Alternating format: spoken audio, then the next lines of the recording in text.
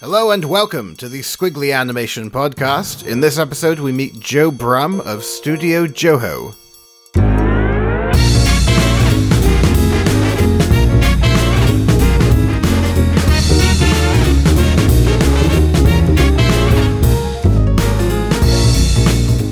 So here we are, for the 50th time. Good lord. Who would have thunk it, eh, Steve? Happy anniversary, darling. That's certainly not me. All the memories and the laughs, the good times, the fast-forwarding through, I'm sure. What do you think gets fast-forwarded through most? Our drivel when we're chatting about The Simpsons.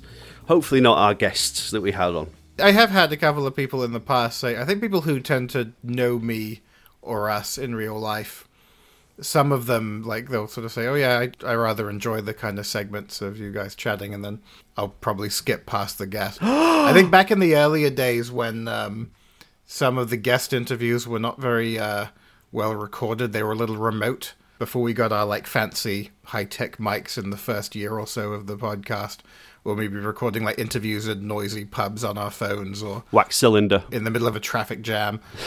Some of them may have been like not that easy to listen to, maybe, which is a shame. But we upped to the old production values pretty quickly. I think that's kind of helped a lot. I was talking to my girlfriend about it the other day, actually, and she, was a fan of the podcast because she was a fan of me. And then now that she's gotten to know me, now she's like, oh yeah, I'll listen if there's a good guest. And she'll just skip to the guest interview bit. It's the same with my significant other as well.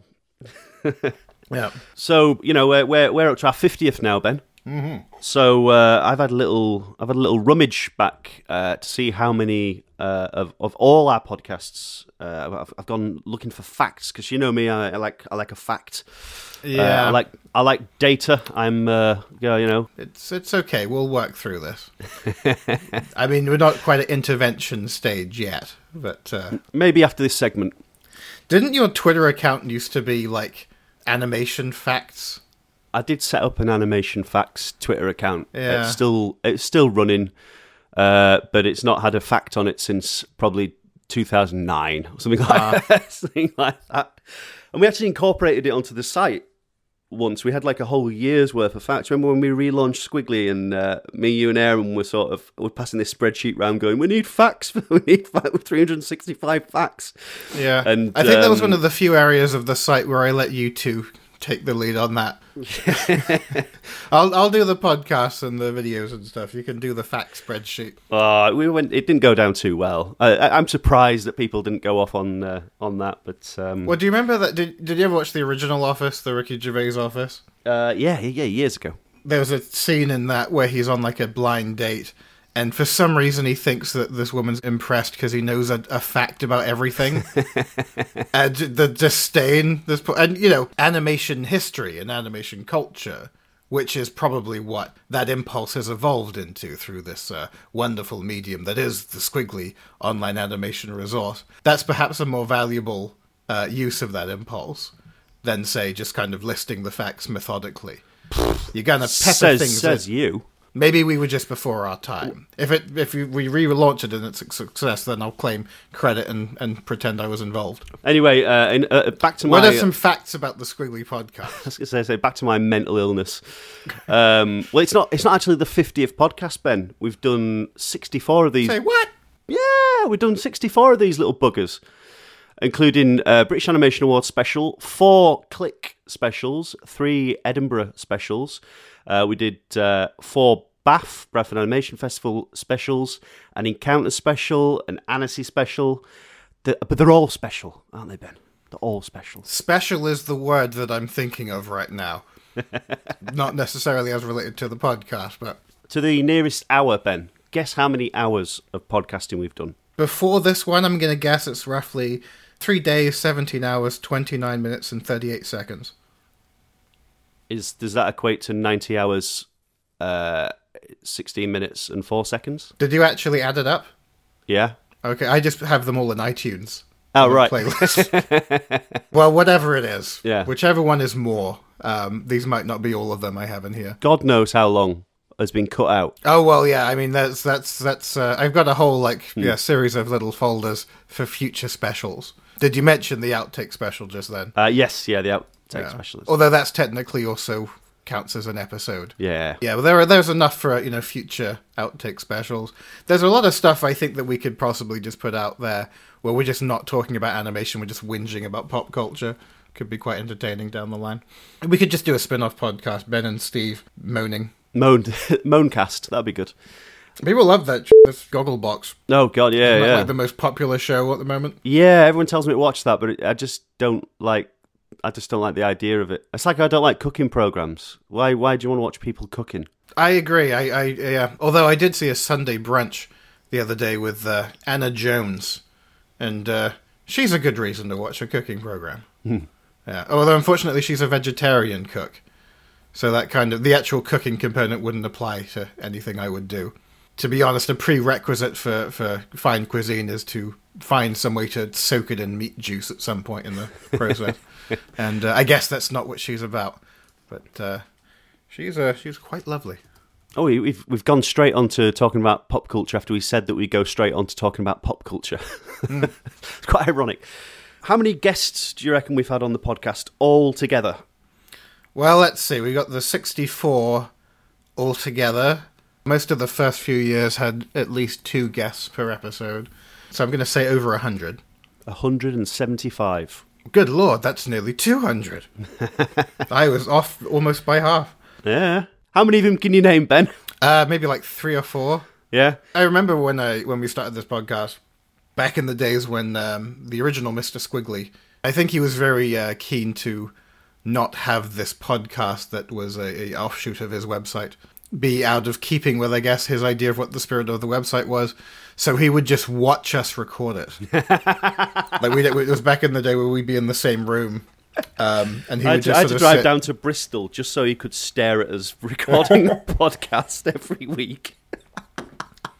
Every month, rather, yeah. It was an interesting time. And then I think by like the 3rd or 4th episode, he felt like, you know what, I've nurtured them enough. They can fly on their own. Well, we didn't really know each other that well before. We'd met a couple of times maybe, and then when we met in the cafe down the road from you to record the first podcast, I remember it was the first time we had a real chat, and we were just chatting normally like we do here, And I remember Mr. Squiggly stopped us halfway through the conversation and went, "This is brilliant! If you could just talk like this in the podcast, that'd be really good." And it Save this gold for... it really stopped us in our tracks. And we were like, we're just talking like normal people. That is weird because, those first few episodes, you are listening to basically 2 people who don't know each other get to know each other. It's an arranged marriage. Yeah. And I had this feeling like, oh, wow, we could do this for, potentially a couple of years. In my head, like, leading toward this sort of long game of, like, wouldn't it be cool if I interviewed Ren and Stimpy? Mm-hmm. And we ended up getting that by episode 4. We talked to Stimpy in episode 3, we talked to Ren in episode 4. I'm like, f***ing hell, I may as well stop now. Yeah, all done. But by that point, it had sort of gained a bit of momentum. And there's no stopping it. Much like Pacino in the 3rd one that no one ever watched, it kept pulling me back in. I could at this point read out every single one of the guests. Well, if it so pleases. That could take some time. If it's 170 something. Let's go. How many of these do you remember? Peter Lord, Fraser McLean, Miles Below, Barry Purvis, Colin Harding, Nancy Beeman, Billy West. Hi everyone, it's Ben here. So at this point, Steve does indeed proceed with spending the next 6 minutes literally just listing all the guests we've had. And I was joking about the intervention before. I mean, I have no objection to the list. It's a fine bunch, but you can read it on the website. And so I think for the sake of everyone's sanity, I might fast forward this bit.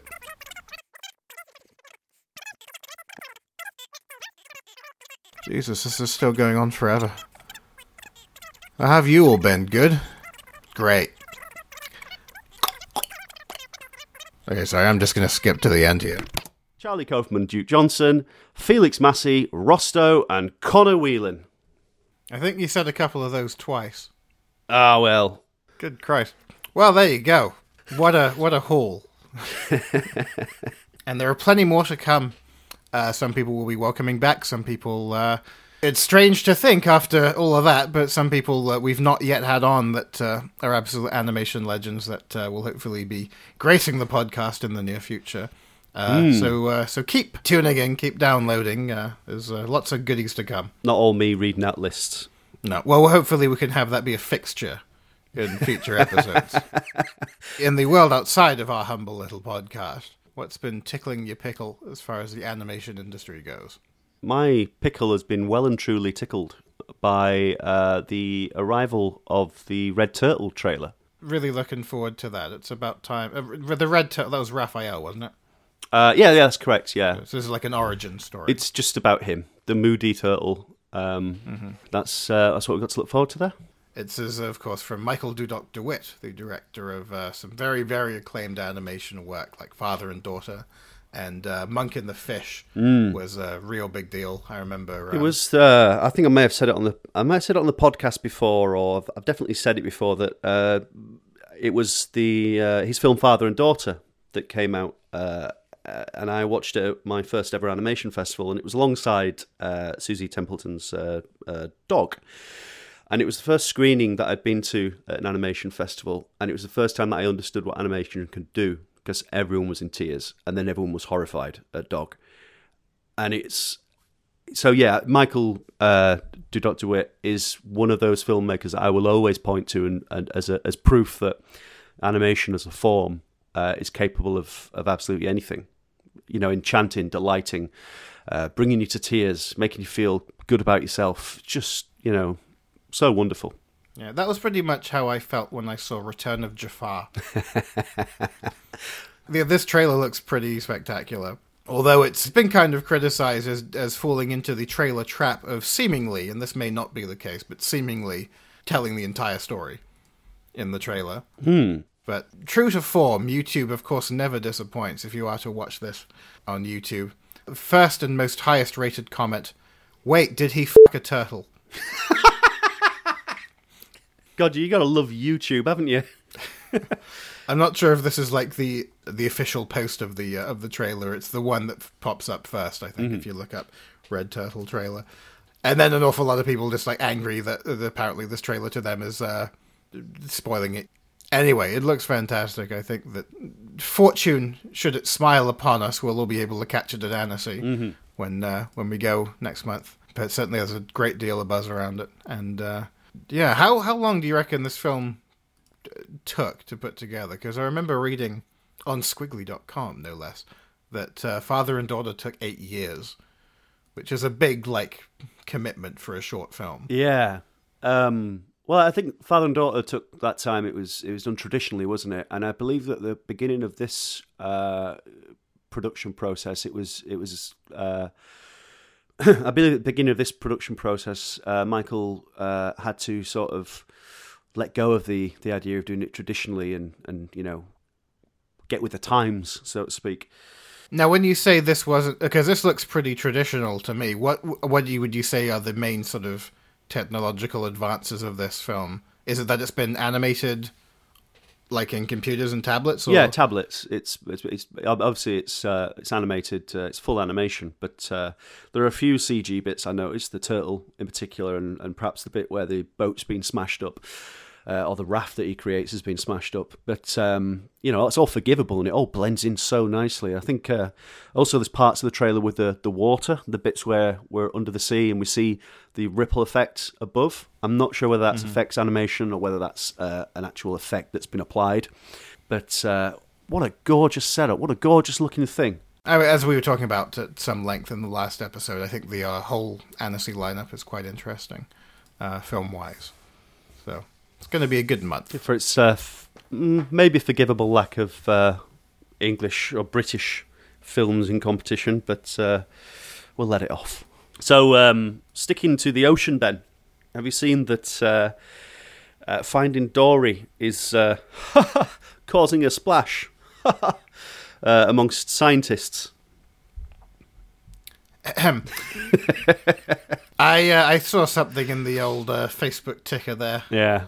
Between news about Donald Trump and Caitlyn Jenner and all that. What's this film done now?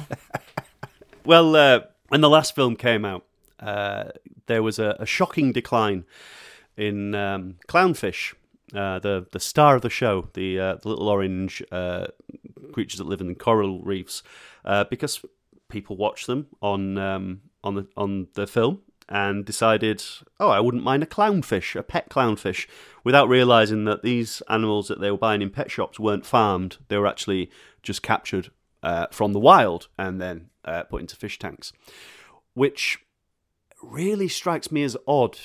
That to me is the same as, imagine if fur coat sales went up after 101 Dalmatians, because the film Finding Nemo is about captivity. You're supposed to do the opposite after seeing that film, aren't you? Yeah, but on the other hand, you know.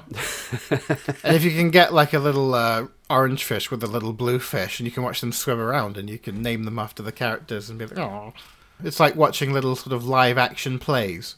3 weeks of fun before they die. Yeah, have one of them have a kid, and then take the kid away, and watch its despair. Throw a pike into your fish tank. And be like, this is high drama. We're making our own films, yeah. Have you ever been tempted to buy the animal equivalent of one of your beloved, cherished, anthropomorphized cartoon characters? No, but I will say when we were younger, in order to get a pet dog, me and my brothers, it was during the summer holidays, and we were like, yeah, do you want to watch a film, Mum? And my parents were dead set against getting a dog. But then we'd put on like Beethoven, 101 Dalmatians, all these films with puppies in and dogs and animals and stuff. And Old Dogs Go to Heaven, all that kind of stuff. And we'd watch these videos. And within a couple of weeks, my mother was like, oh, we should get a dog. It worked. There you go. But yeah. Yeah, one of my big disappointments was seeing like a real Roadrunner. Yeah. First of all, they're slow as shit. Mm-hmm. And they don't say meep meep. F***ing lies. Or do that thing that with the tongue. Yeah. Yeah. Pathetic. Did you see a coyote? Did it have any signs on it? Yeah, the coyote was just standing next to it, completely indifferent. I think that this is, I was sort of tempted to maybe get like a cat and a chihuahua. Yeah. To watch their mayhem and hijinks. Or a cow and a chicken. Mm. And other cartoons that had animals in. Yep. Exhausted that one. Next subject. Hey,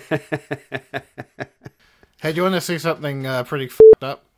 You're talking about like how animation can be used like for all the emotion and all the joy and all the kind of, good stuff. Okay. Here's an example of animation being used for absolute shittiness. We'll see if I can get this. Look, Mom. I drew our family in school today. Oh, wow. I didn't have time to finish Caleb's face. This is a little girl. It's like a sort of, pseudo Pixar-y type American animation CG style. This adorable little girl, and she's showing her mother the picture she drew of the family. And creepily, she didn't draw her little brother with a face. I mean, there are some issues there that aren't being addressed. That's kind of glossed over. But then, like the beginning of this little video is the little girl in school, and she sees one of the other family portraits that one of the kids drew. Okay, so she's now describing this picture to her mum. Okay? I didn't have time to finish Caleb's face. Carrie drew two mommies. And at this announcement, the mother's face falls. Like, what the shit? Two mothers?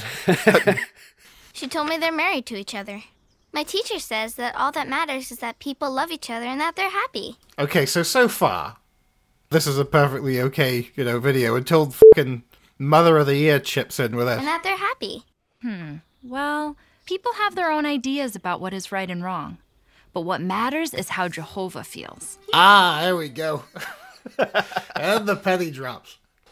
And then the style shifts to this kind of illustratory, acidy animation, telling the story about Jehovah and how, of course, gay marriage isn't okay.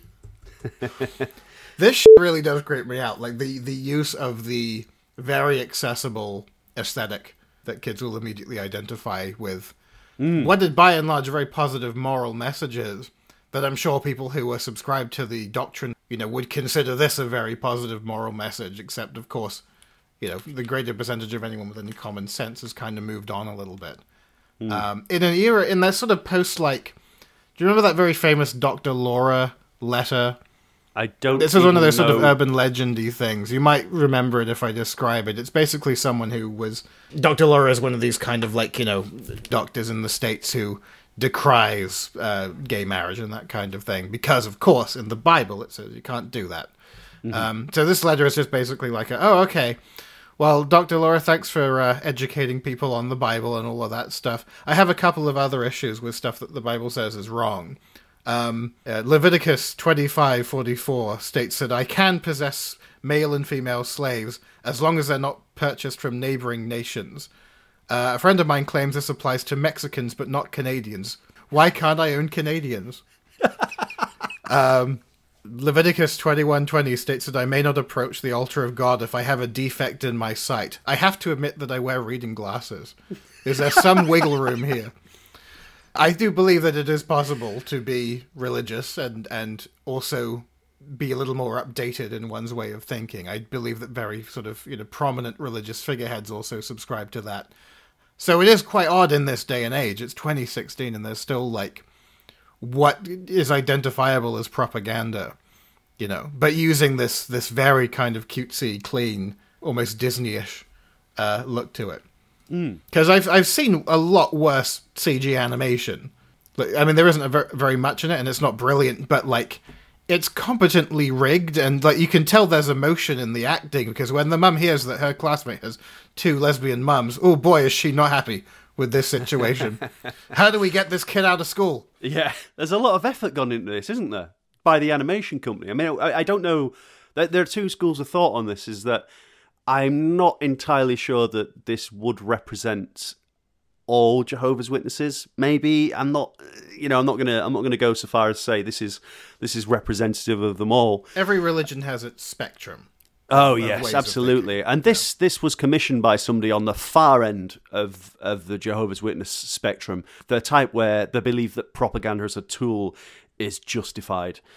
But I mean, for us, I'm not religious. I'm sure you're not as well, and it kind of like it's a bit of a laugh, but it's terrifying in the same way. I mean, I can quite happily laugh at the airport analogy in this film. Oh yeah, with the going through security. Trying to go through security, but he's got a bag full of facts and science with him. And he can't. He's not bothered that people are in love and that they can get on and raise a family. He's taking this bag through with him to what looks like a park, but they call paradise. He just needs to just leave it, because in an airport you just leave a bag anywhere in the airport, and you can just go through security and it's fine, I love the lesson at the end. Like, this is how to resolve the situation. But I want everyone to get to paradise. So does Jehovah.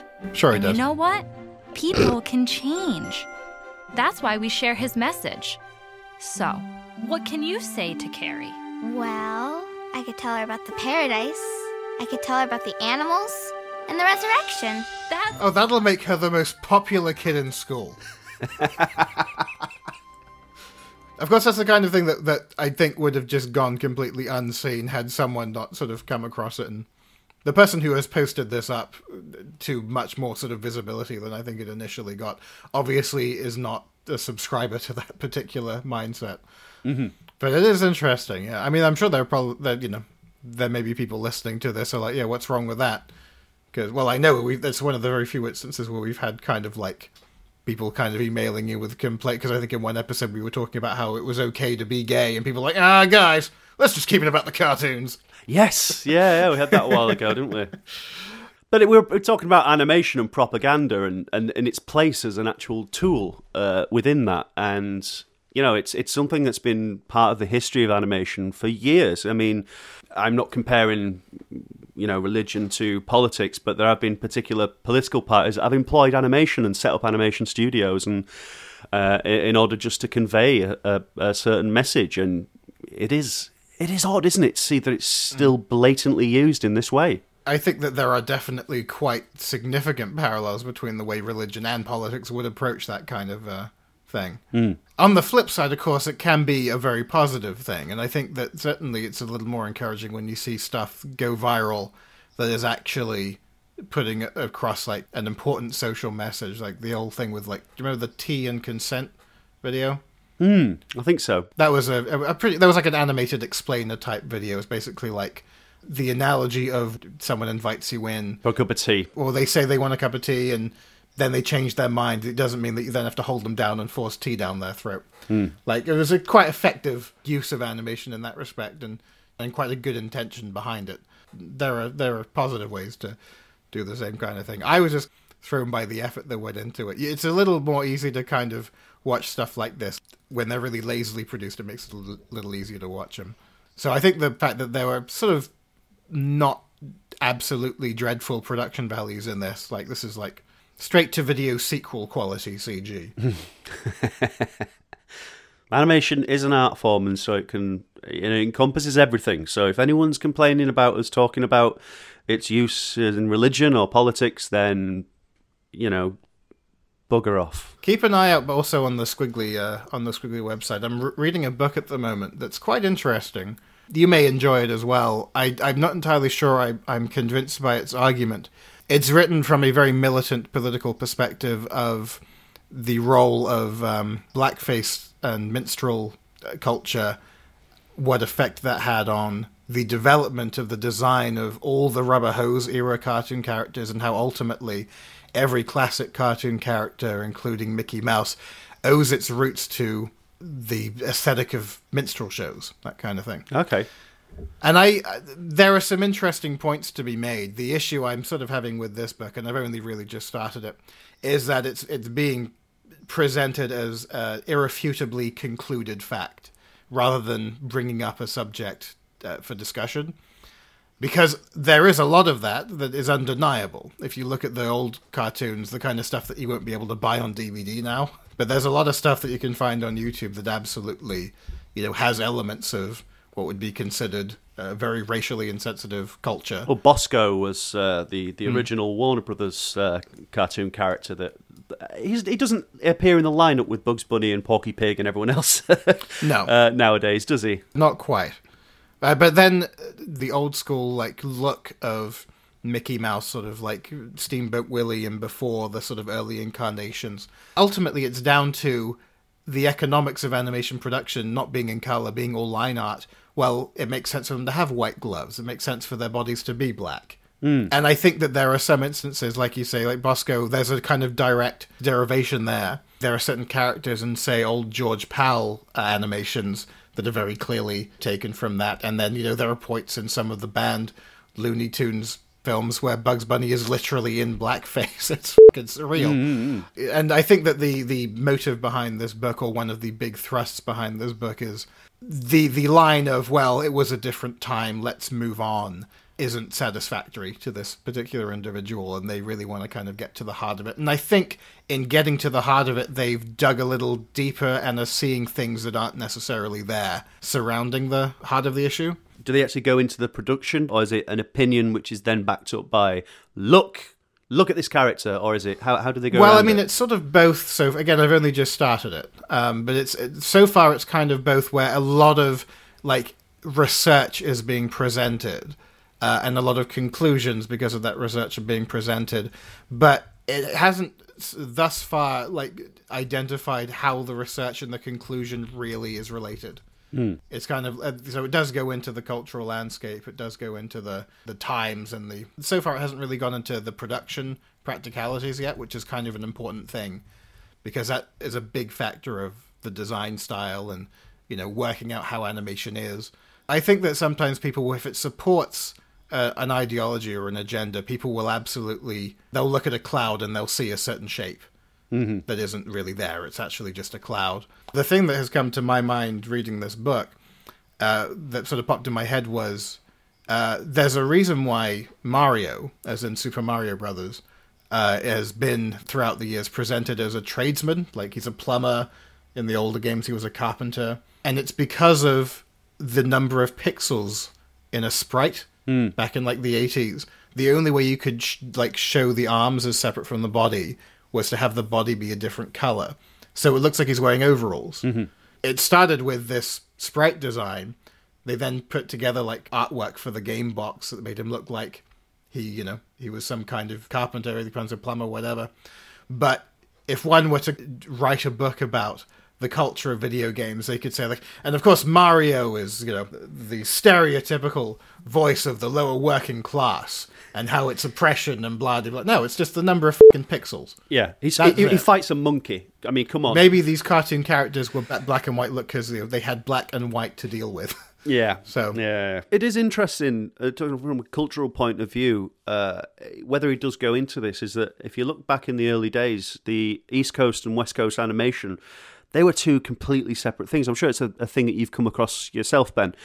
But if you look at a film like Bimbo's Initiation, which was an old Fleischer animation, really trippy, really weird, really kind of far out, psychedelic in its way. And then you go across to the West Coast and you see that Disney was making films about talking animals. This is about talking animals, but it's really surreal and psychedelic because the animators used to hang out in jazz clubs and they used to hang out in these places where, they were having a pretty wild time. So there are kind of influencing factors there as well. Oh, absolutely. But in the design style, absolutely, you're right there. It is. Why does he wear gloves? So you can see when he makes a fist that it's a fist.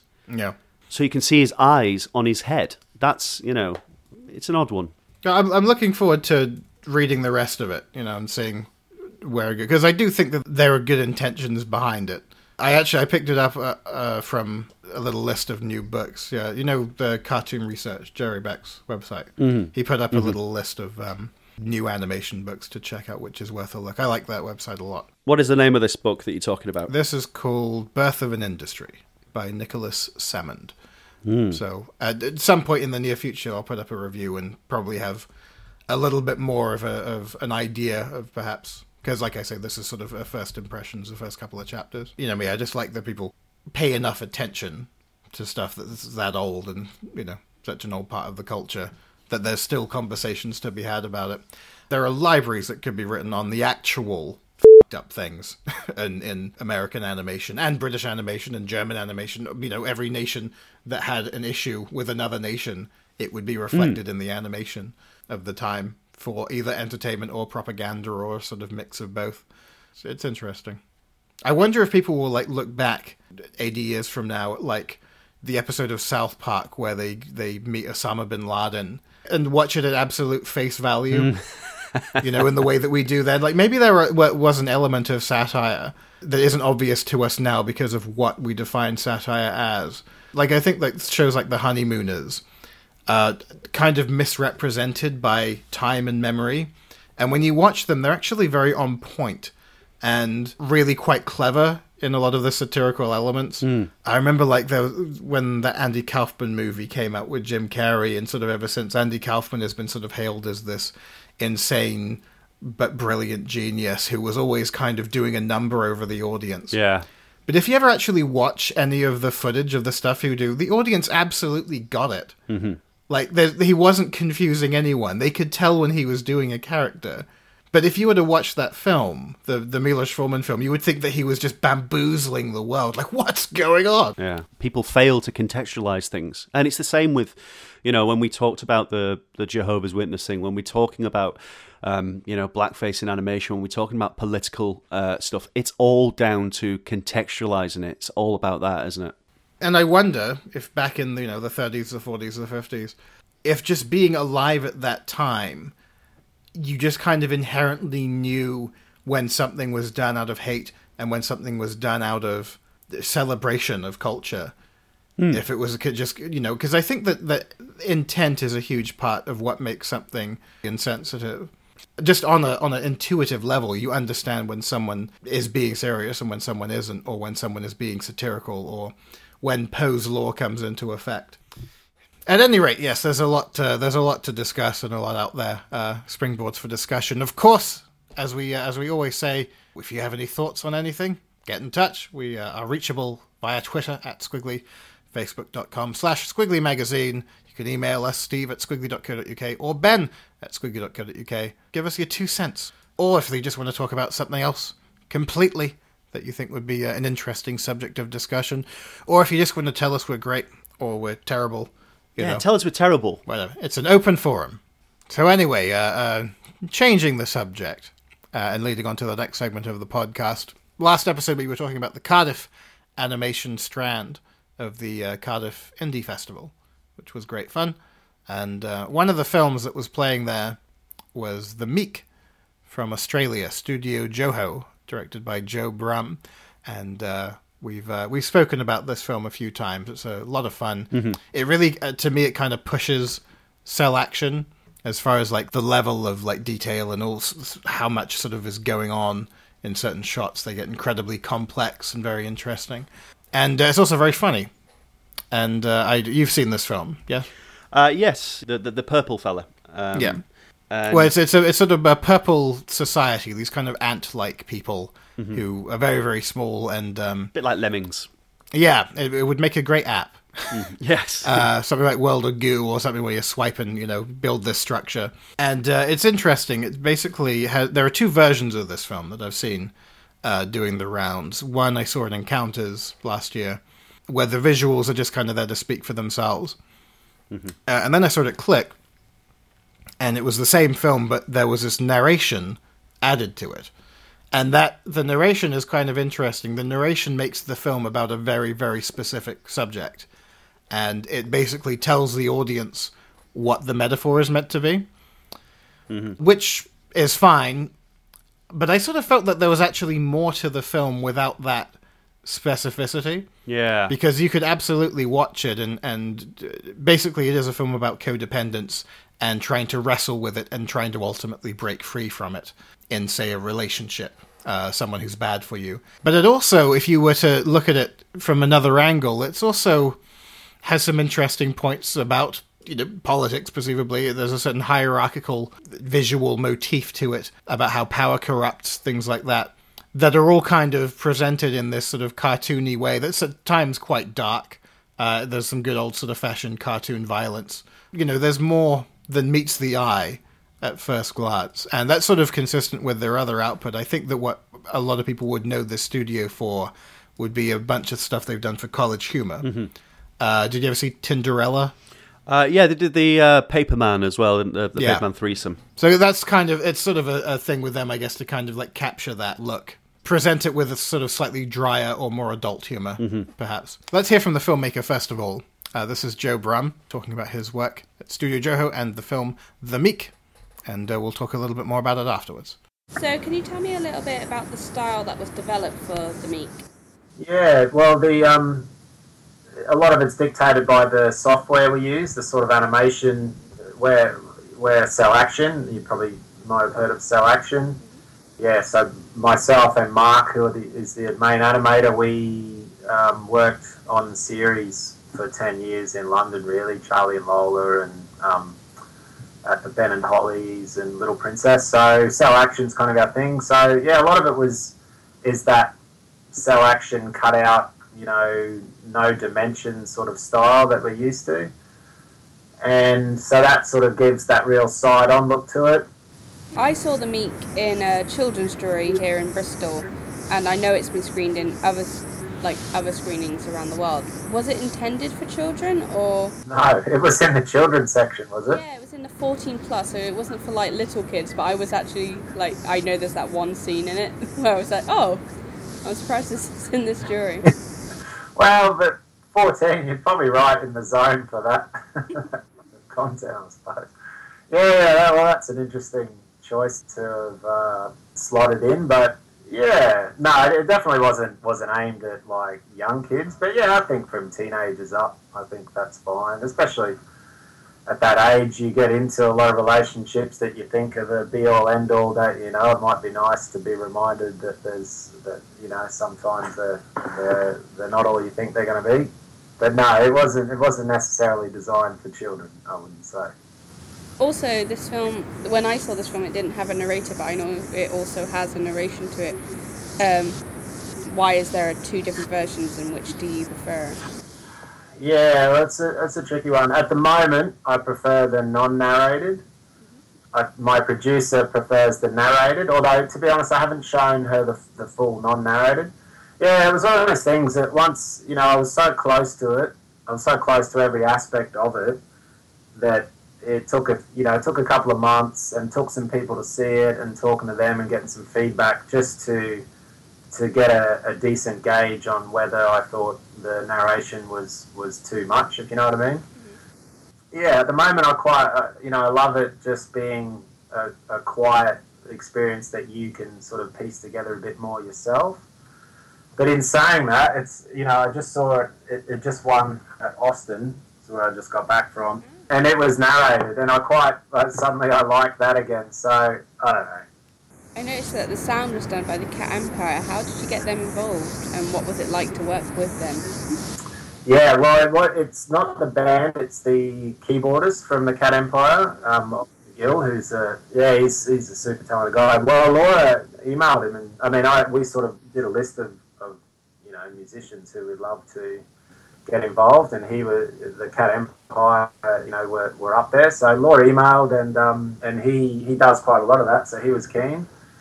And it was awesome. We went and met him, and he's a really sound guy, and he sort of knew where we were coming from with the film. It was great. I mean, it was a really hard process for me. I think I'm usually my little brother does the music with a lot of all of our things with a lot of input from me. So it was a slight matter of standing back a little bit, which was took a bit of getting used to. But he knows how to write a good hook, and then he knows how to score action. So once we were sort of settled on that, he just sort of took off with it. And I think the piece really suits the kind of the tone, it's a bit of a over the top sort of romantic kind of almost Love Boat like quality to it. I was really happy with how it turned out.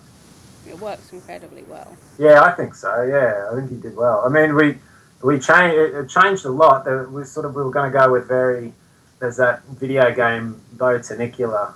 I don't know if you've heard of that, but the guys who made Machinarium, and it's set down in little bug world, and it uses really lots of sort of buggy and organic sort of sounds, and so it was really going down that direction, but it wasn't quite working, and then it went more orchestral, and I like it. It was one of those things where where it's so nice when someone working on your film exceeds your expectations. I really like that. So you said you used to work in England on children's TV shows. Can you tell me a little bit about that, and then what prompted the move, I guess, back to Australia? Yeah, well, I moved to London when I was about 21 and got my first job with Tim Searle on years ago on 2D TV and I'm Not an Animal. And up until then, I had done a lot of hand-drawn animation, and doing Flash, and so Cell Action was making its sort of presence known back then, really, and suddenly it was a godsend. It was all the things that Flash didn't have, and so I've worked with it ever since. Really, I went from them to Hibbert and Ralph, and then ended up with Charlie and Lola, and did 2 seasons with them. And then did some various kind of holiday and sick cover with Astley and Baker and Little Princess, and then went to Africa and worked on Tinga Tinga for a little while. And then, so Charlie, it's what prompted the leave. Charlie and Lola finished, and I think the crisis had hit, maybe it was 2008, and it didn't look like there was much coming up on the horizon. There was a little gap there, and look, I'd always wanted to. I was ready to go home by this point, and I'd always wanted to start my own studio. So, and kind of armed with Cell Action, I just thought, look, we've got like a good platform to start up a company. So that's what I did, and we're about 5 years on now, and going quite strong. We've got some good regular clients, and so no longer in kids television world. But it's a fantastic 10 years, and I learned, learned so much, and hopefully one day we'll get back into it, but maybe from our end. Can you tell me a little bit about what it was like to actually set up a company in Australia? Yeah. Well, I mean, Brisbane, where I'm from, there really isn't anything going on. So the first client we got there was sort of 2 clients happen at once. We got a big lot of money from Half Brick. They're in Brisbane, and so we worked with them on a property of ours, and so that kind of kicked us off. And then at the same time, College Humor, which is an American website, we started doing little tiny jobs for them. So it was kind of, it was a bit touch and go. I wasn't too sure whether I'd be able to pay the rent, but I was doing a day of lecturing, and we just had a baby, so we had a little bit of money through the baby bonus, and I thought, look, this will give me 3 months where I can pay the rent, and we'll see if this thing takes. So I quit the job that I had and started it, and yeah, so like technically most of our clients weren't Brisbane based, with College Humor, they were our main sort of clients. But since then, we do there's the Gallery of Modern Art in Brisbane, and we do all their kids' exhibitions, and we've just started with the Gallery Victoria now. So we do, there is local work to be done, and it's getting more and more now, actually, working with another company called Ludo on some Cartoon Network stuff. So, yeah, it is there. It's lots of short-term stuff. It's not like London where you've got 50, 60-person studios going from series to series. But I quite like it. It's nice to have these little short, exciting little jobs. It's not London and it's not Sydney or Melbourne, but yeah, look, we're still here and we're doing better than I ever thought we'd do, really. So yeah, you just gotta hunt it out in Brisbane. On College Humor, I know you've been responsible for some of what I would say some of the best of the College Humor animated versions, like the Paperman spoof and Tinderella. What's it like to try and sort of incorporate that kind of very classic style into the cell action world? Yeah, well, it obviously, it only is like a mirror, a very scant sort of, approximation of what Disney is, but I mean, that's good enough for the purposes of these jokes, I think, just so it reminds you of a Disney character. So, yeah, it's, the College Humor stuff's great because every script is a completely new visual style. So, my main designer, Mark Patterson, he just gets a whole new set of characters or style to do for every job, So it's good like that, We're not just doing the same sort of character design for each one. But yeah, we definitely can get the look of the Disney style characters more than we can get the animation of them, if you know what I mean. Yeah.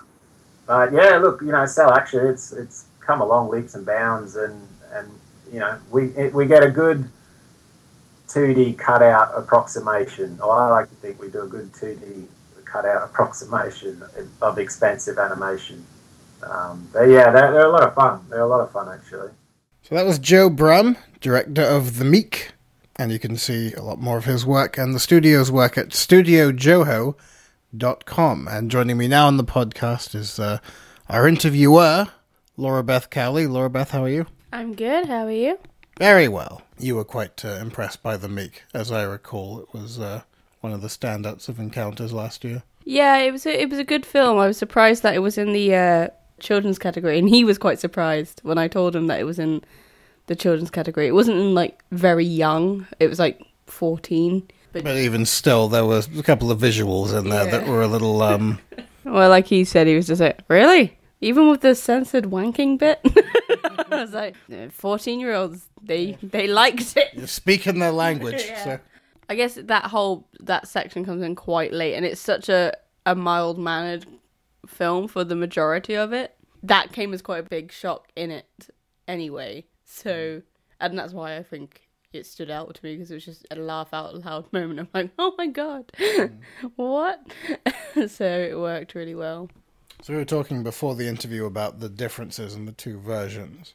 I think with the narration over the top, it makes more sense in terms of what the film was meant to be, because it was meant to be a film about addiction to the nicotine addiction to a person that's unhealthy to you and stuff. And that, to me, didn't really come across without the narration. But that wasn't a problem. It's still, even if you take that out of the equation, there are other things that you can get from the film.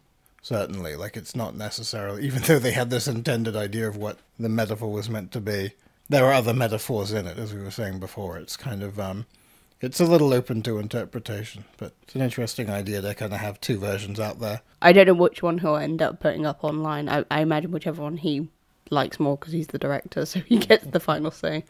So on the subject of short films and festivals and all of that, I recently returned from Stuttgart. And actually I had returned by the time the last podcast went out, but we'd recorded it before. So we haven't actually talked about Stuttgart so far. But really nice crop of new films. And I think that certainly in anticipation of Annecy, which has I sort of cross-checked a largely different selection of films. So between the two, there's going to be a great big bumper crop of stuff to talk about and people to look out for, which is great. The appreciation for new filmmakers or old filmmakers making new work is obviously a big part of what the Squiggly operation is all about. It's good to maybe chat about a few of those. Give the listeners some names and titles and things to look out for. So I guess to start with, are there any right off the top of your head, before we kind of methodically go through the program, which I have in my hands, any off the top of your head that really stood out to you? Panic and Bingo by Just Lima, which are both two different films. Yeah, you met the guy there as well, didn't you? Yeah, well, Bingo's by a different guy, but is it's it? the same studio. Oh. It's a studio called Frame Order, and they're based in the Netherlands. I'd met at Stuttgart when I was there last time, about 5 years ago. A really nice guy. He was there with a film called Things You Better Not Mix Up, which is great fun. It's online now. He's since made other films that have been at Stuttgart in interim editions. And Panic won the main audience prize, which I think to a lot of filmmakers is, the more important prize to win, in the sense it's a lot more sort of validating. Yeah, it's one of those kind of films, like a comedy of errors type film where everything gets... But they really push it, like, where most, I think, American or English people would be like, this is a bit much. They were like, nope, let's keep going. Let's go the extra Dutch mile and, really... How can we hurt Nana more? Yeah. It's very good. Yeah, old ladies tend to not fare very well in youth films. He has a real sense of making the really troubling quite palatable. And it was something that we discussed actually during the filmmaker talk shows, was where exactly is that line drawn. And he made quite a good point in the sense that a lot of what happens in Panic, a lot of the action is all taking place inside this woman's head. And even though it's a cartoon already, there's something about that extra degree of removal from reality that makes, certain things more acceptable, I think, as an audience member. It makes sense that he would say that, but then you have Bingo where it's all happening in reality, like reality within cartoons, of course, but like... Oh, I think Bingo is slightly different in that respect. Like, Bingo is more a kind of cause and effect slapstick calamity thing, where no one's sort of horribly injured, people are more just embarrassed or inconvenienced. And it's more, I think there are more sort of gross out laughs, whereas in Panic, there are certain sort of moments that are more kind of like violent moments, I suppose. But that kind of cartoony violence that's sort of weirdly cute in a way. And when married with really, really, really pitch-perfect precision timing, is wonderful stuff. So you're rustling away over there. What else do you remember? Ivan's Need, which was one of your favourites. Yeah, that one. That's basically Ben Mitchell, the movie. Ben Mitchell's pre-adolescence. Ben Mitchell, the early years. If you go back to our Click podcast specials, you'll hear a little bit from the filmmakers behind Ivan's Need. It's a student film. It's a sort of joyful celebration of, I guess, young male lust and food and love, I guess. Basically, tits feel like bread dough. I guess that's essentially its primary message, yes. It's one of those films that makes I would imagine, made a few people uncomfortable, like the slightly more prudish or unwilling to admit that that's something people think or whatever.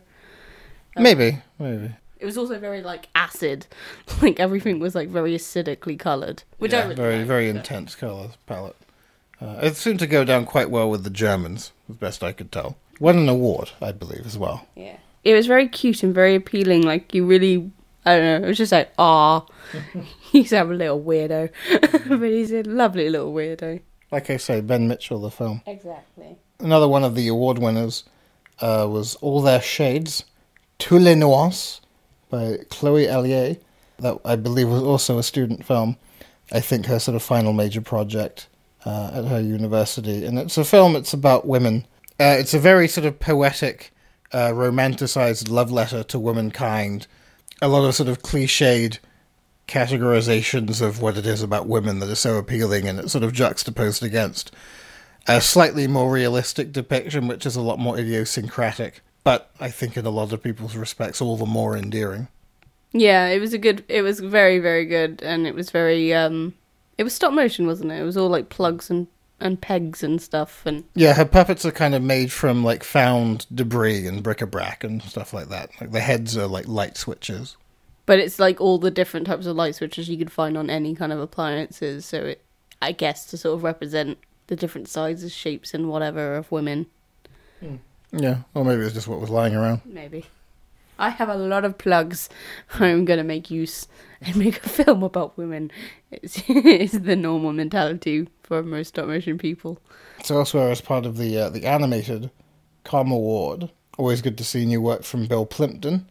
He had a film in called The Loneliest Spotlight, which was, I think the best film to compare it to for people who are familiar with Bill Plympton's work would be The Fan and the Flower, which was this not particularly Bill Plympton-y type of story. It was kind of a children's fable almost about a fan and a flower that kind of gaze up and down at one another respectively, and the sort of doomed quote-unquote romance therein. And it was quite soft-spoken and poignant, and it was narrated by Paul Giamatti. And it was, I think at the time, a quite different style for Bill Plympton. This film, I felt, was very much tonally in that vein. It was quieter, more of a kind of fable, I guess, than anything else. So none of the kind of usual sex and violence type stuff you would expect to get from Bill Plympton. It was narrated by Patton Oswalt, who animation fans will also know as Remy the rat from Ratatouille. And I'm sure he's done various other sort of animation-y things over the years. So that was nice to see.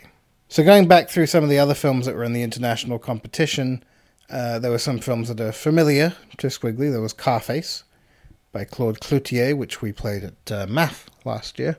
Some stuff we hadn't seen before. There was Café d'Amour, a pixelated slapstick comedy. That was from Germany by Benedict Toniolo. And pixelation, I think, when done well, is a pretty effective filmmaking tool. This, I thought, was sort of nearly there as a film. I didn't feel it was a complete all-rounder. I think pixelation is one of those things that can be, like you said, incredibly well done and can be really moving, like Stanley Pickle is a really good example of that because they really utilise the medium with the whole mechanical works so it makes humanistic toys. And there's actually been a couple of films that have come out this year. There's like an NFTS film that's come out this year that was quite similar to this one. It was like a love... No, wait, it wasn't like a love story, was it? No, but it was like a dance in a bar, that kind of thing. This is like a sort of love chase in a cafe. Yeah. But this was a kind of mix of pixelation and fake pixelation, which I'm noticing there's a sort of growing propensity toward. It's when people, I guess, when they're running out of time or something, or they just want to be economic, they don't actually approach the pixelation in the way that I think it's sort of technically supposed to, where you pose your performers as you would a stop-motion puppet from frame to frame. What I'm seeing in certain films more often now is that certain shots, or sometimes entire films, will kind of fake pixelation by just filming the performers do stuff really, really slowly. They then speed it up, the footage automatically dropping the frame rate, then conform the frame rate to like 2s to get something that approximates the pixelation look. But you can immediately tell, because the juddery jaggedness of a proper pixelation performance is very, very identifiable. I think in this film, they didn't do that often, and I think the only times they did it is when gravity is working against you. So shots where, like, they're jumping or falling, where it's very, very difficult to do pixelation, I think is when they used it in this. Because I remember they used it when he, like, jumps out of the doorway. I think they do that then. Mm-hmm. And I think it's because it would be it's like them being thrown out. So I think it'd be quite difficult to do that in, like, pixelation, because having done a pixelation workshop this week, people are rubbish because they get really uncomfortable and puppets don't complain. Yeah. And that's why, you know, most stop motion puppet people are people that would have been actors or wanted to direct theatre or something, and puppets are easier. What would be perfect for pixelation? Cadavers. I'm surprised they haven't done that. But There's got to be a whole like line in that, surely. well, when you think of Jan Sangma, he used to I think it was Jan Sangma that used to do it with bugs. Yeah. So, yeah. Get dead things, get dead people. Taxidermy is a really popular form of stop motion materials. The amount of fun you'd be able to have with like a dead person. You could get it to do all sorts of things, put it in all sorts of wacky positions. You could do crazy things with their eyes, like you could like rotate their eyes like you would have stopped, because they're not going to complain. Who are they going to whine to? Whereas when you pull that shit with real people, they're all like, My legs. my joints. I've been here my for eyeballs. 4 hours. Please let me move. Nope. But that film was good. I liked its use of, like, not just the humans, but, like, the tables and the chairs and the furniture and the cafe sort of bringing a couple together. That was kind of the basic story of it. And they used, like, legs that have been chopped down so that, like, a chair will appear from the ground. It's just really nice old-school stop-motion techniques that you don't see as often as anymore, but get used quite well in pixelation, because there's no other way of doing it, so they have to do it that way. I think stop motion's always nicer when you haven't been given the luxury of being able to use every material known to man. You kind of are forced to sort of do things in camera and old school, and then even though it's a pain in the ass at the time, it normally makes a film look a little bit more real.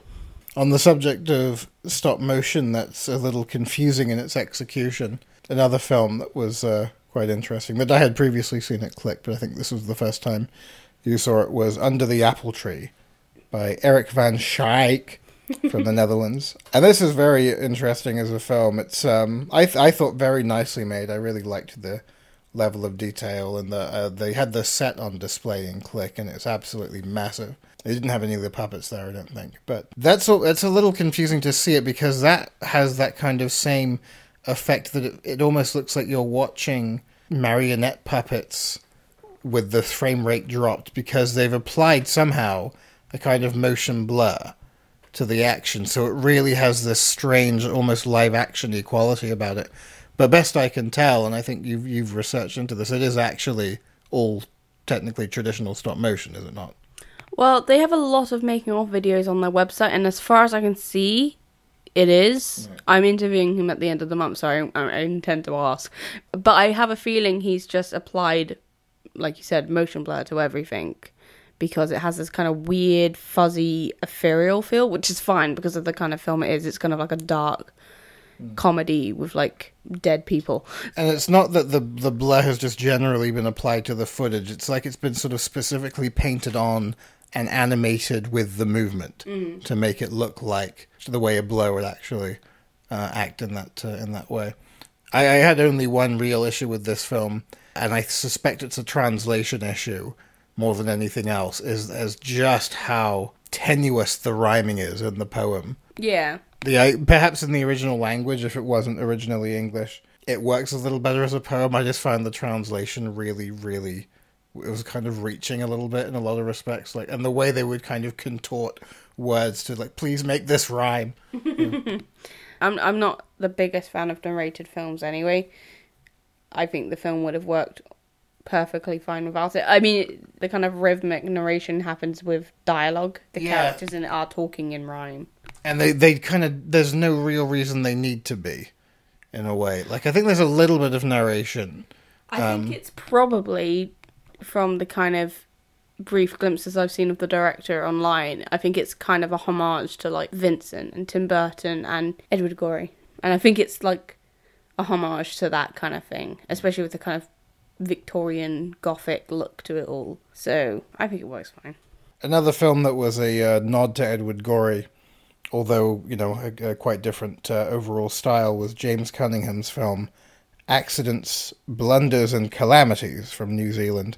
This again was a student film, but because of the way this course is structured, he as the course leader was the director, and this large team of students put together this very sophisticated and polished collection of live-action CG animation scenarios where all these, you know, insects and animals meet grim ends. And the way that film is put together, it's like going through the alphabet.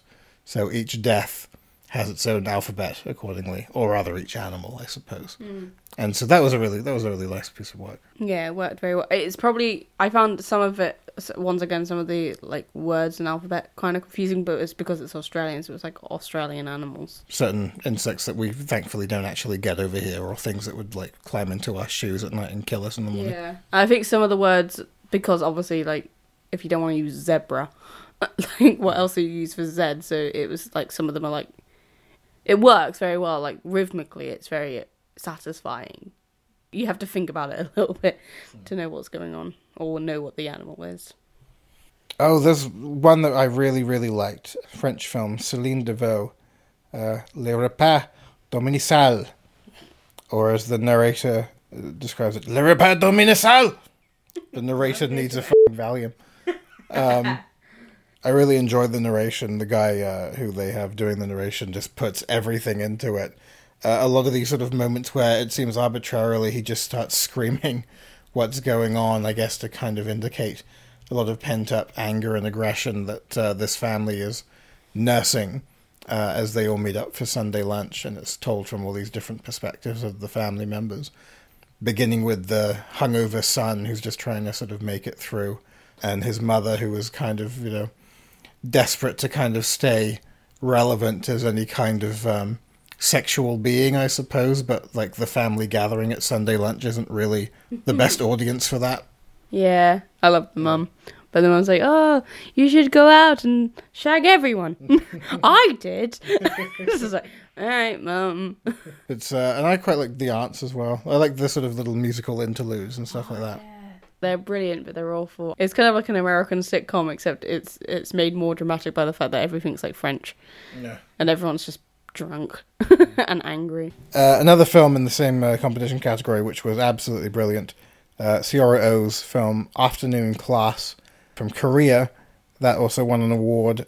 And that's just absolutely amazing. That's basically about this kid's struggle to stay awake. And like for me, it was like, you know, art history class.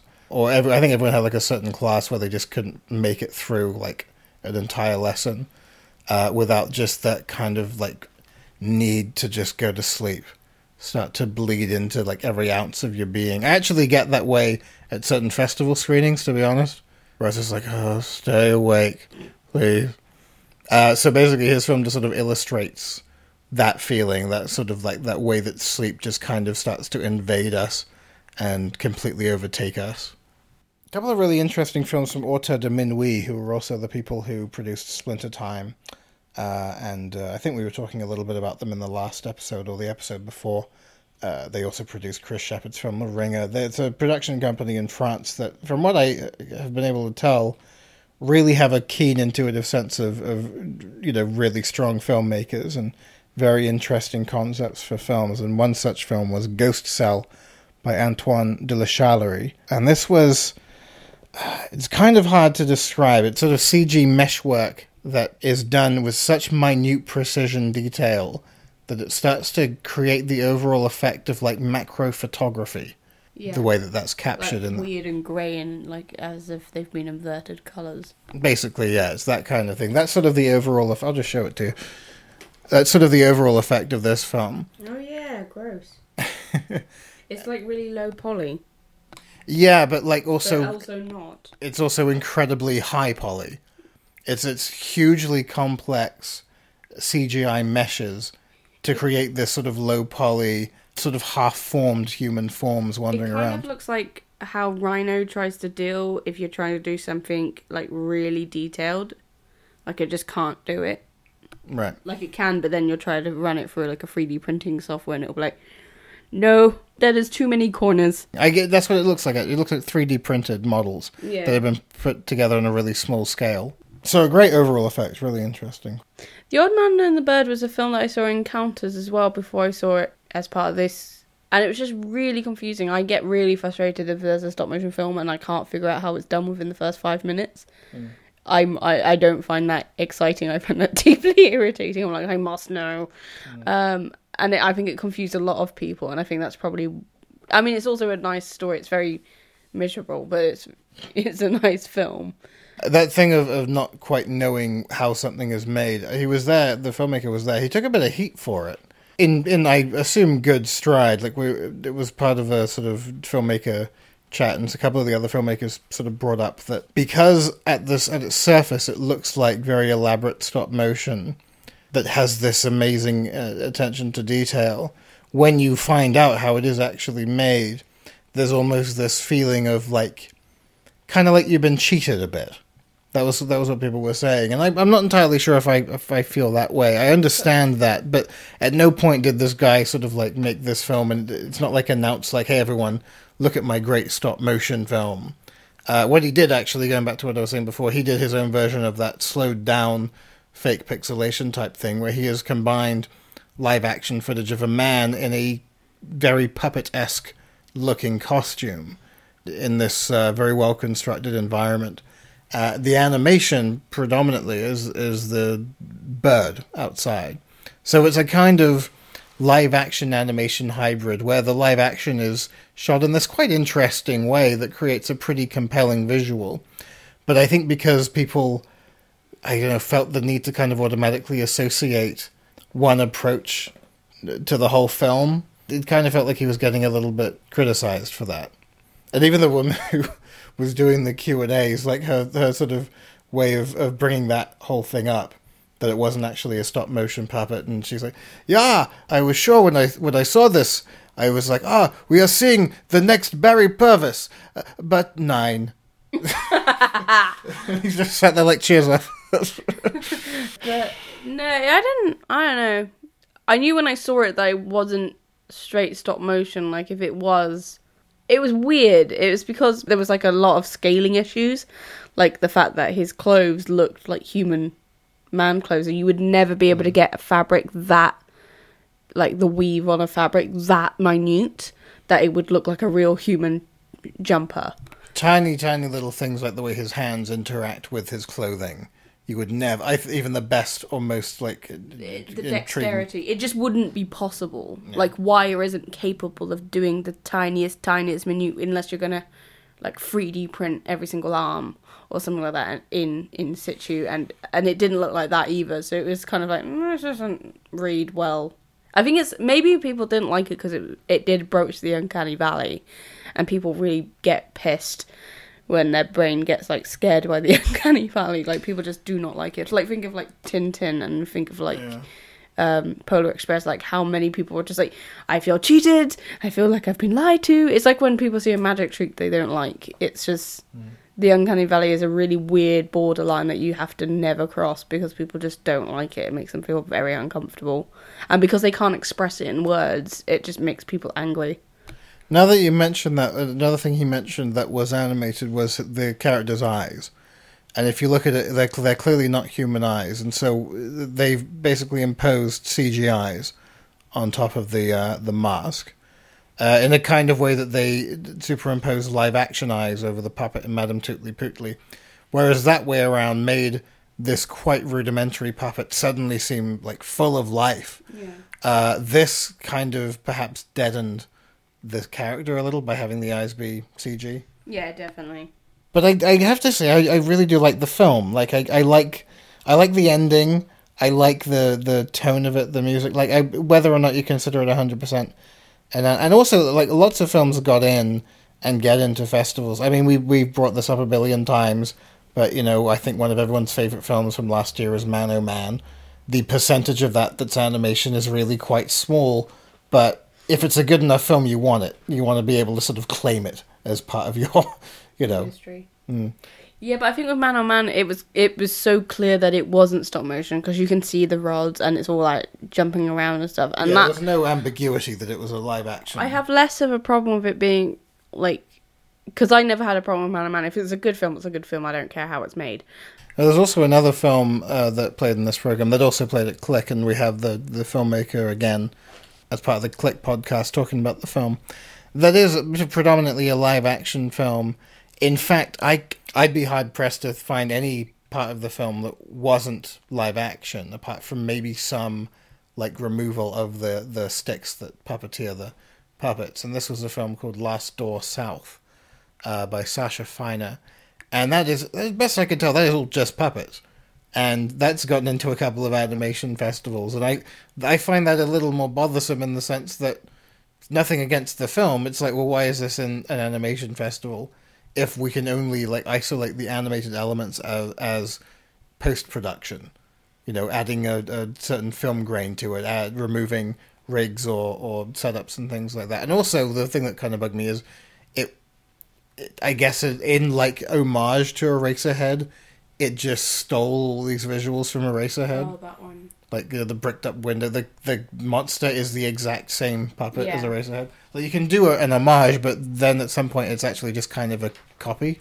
Not in terms of the story. The story, I think, was adapted from a comic or a book or something. But I don't know. I think the whole, is it puppet, is it animation, is it film?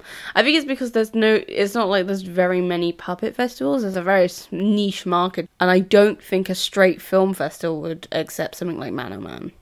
Oh, I'm sure there are lots of festivals that, because of the strength of the film, I think that Man O' Man's definitely kind of made it into I think that they would probably struggle a little to know exactly where to put it, and that's why it's found itself in the animation category so often. But, well, in Encounters, for example, we saw Man O' Man. It wasn't part of an animation strand. It was part of the late-night f***ed-up film strand. And loads of festivals have those, you know. So I think that, you know, certainly this Last Door South would fall into that category as well. I also saw a couple of the kid films, which were pretty good. There was one called The Story of the Fox Who Lost His Mind. This was interesting. This was a German film, and it was basically the fox who got Alzheimer's, and all the other woodland creatures basically took the piss. Oh yeah, I remember you telling me about this. I haven't seen this one. It was kind of sweet, but it was also sweet in a kind of a f***ed up way. There was a really nice film called Hey Dear by Ors Baxi from Hungary. That was a film that had a really nice reveal. It was, you know, again for kids, but really nice modelling, really nice CG. It was a very sort of simple but very well done premise about a deer who lives alone in this cabin in this snowy glade, and every night he has to kind of batten down the hatches because there's this big earthquake that comes every night, and it makes a big mess of his cabin, and so he has to sort it out every day. And that was I mean, if anyone sort of over a certain age can sort of piece together what's going on quite quickly, but I think for the kids in the audience, it was quite a nice reveal, you could sort of tell. And also in that category, okay, you think in Bristol, people are crazy about Shaun the Sheep.